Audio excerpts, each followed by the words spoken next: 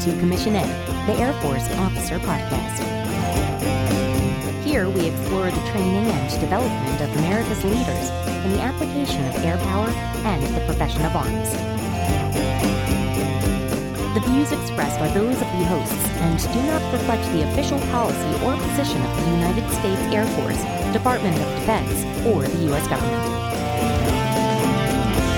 The mention of companies by name is solely for the purpose of discussion and should not be implied as endorsement.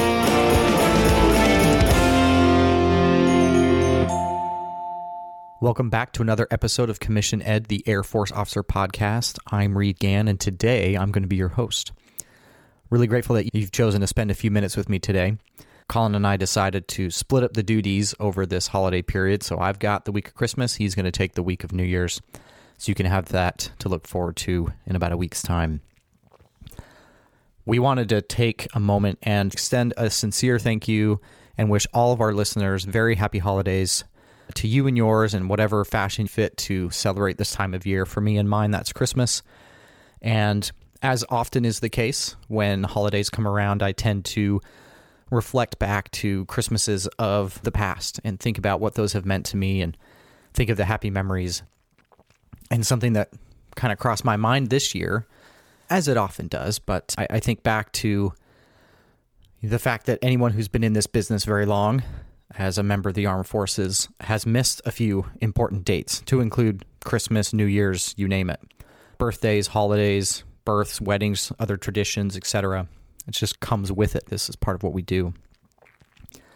In particular, and this is funny, it's almost like a running joke in my house, of the 10 Valentine's Days that have occurred since I joined the Air Force, I've only been home for 4 of them, and 2 of those were the last 2 years. So it's almost certain that I've got some TDY or last-minute training that's going to come up this next year.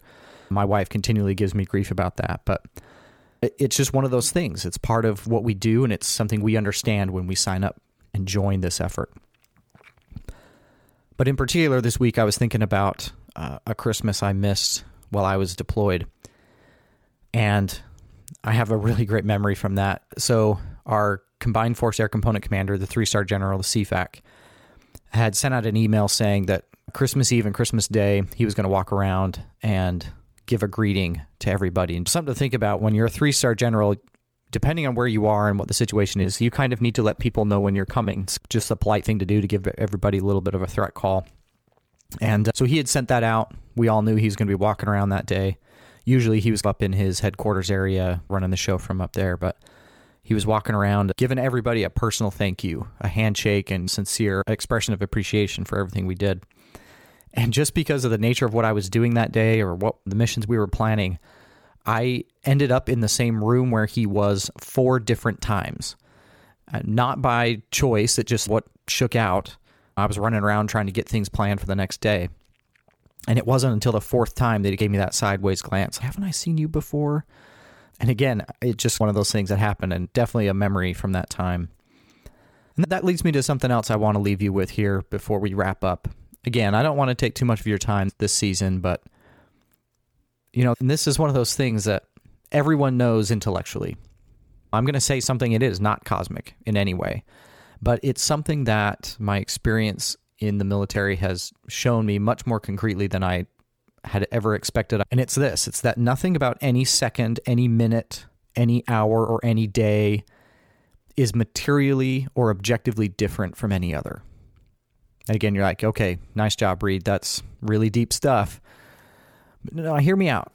There's nothing truly, objectively different about Christmas morning or the minute the clock strikes 12 on New Year's Day than any other time. The thing that makes it different and the thing that makes it special, the things that make it memorable are how we choose to spend that time and the people we choose to spend it with.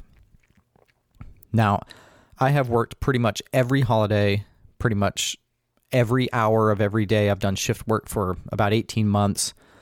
I've worked nonstop for months on end. You name it. Of all the time available, worked or not during all of that time. And it's something that these experiences have really cemented to me. is that it doesn't matter that I'm 6,000 miles away working. If I'm filling that time well and I'm spending it with people I want to spend it with, it can still be a good time. And vice versa. You can be in a place that you expect to be, doing the things that everyone expects you to do, and have a miserable experience if you're not doing the things you want to do or spending that time and you're not with the people that you want to be with. And so, just some food for thought this holiday season as you hopefully take an opportunity to take a knee, to take a break, to rest and recover and recuperate so that you can get back after whatever your mission is.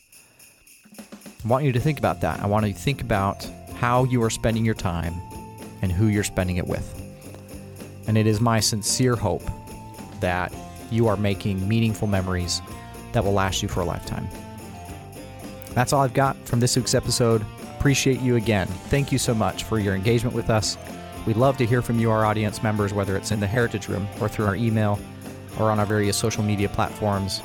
Thank you for what you do, for your contributions to whatever your mission is. And from Colin and me, I want to wish you a very Merry Christmas and a Happy Holidays.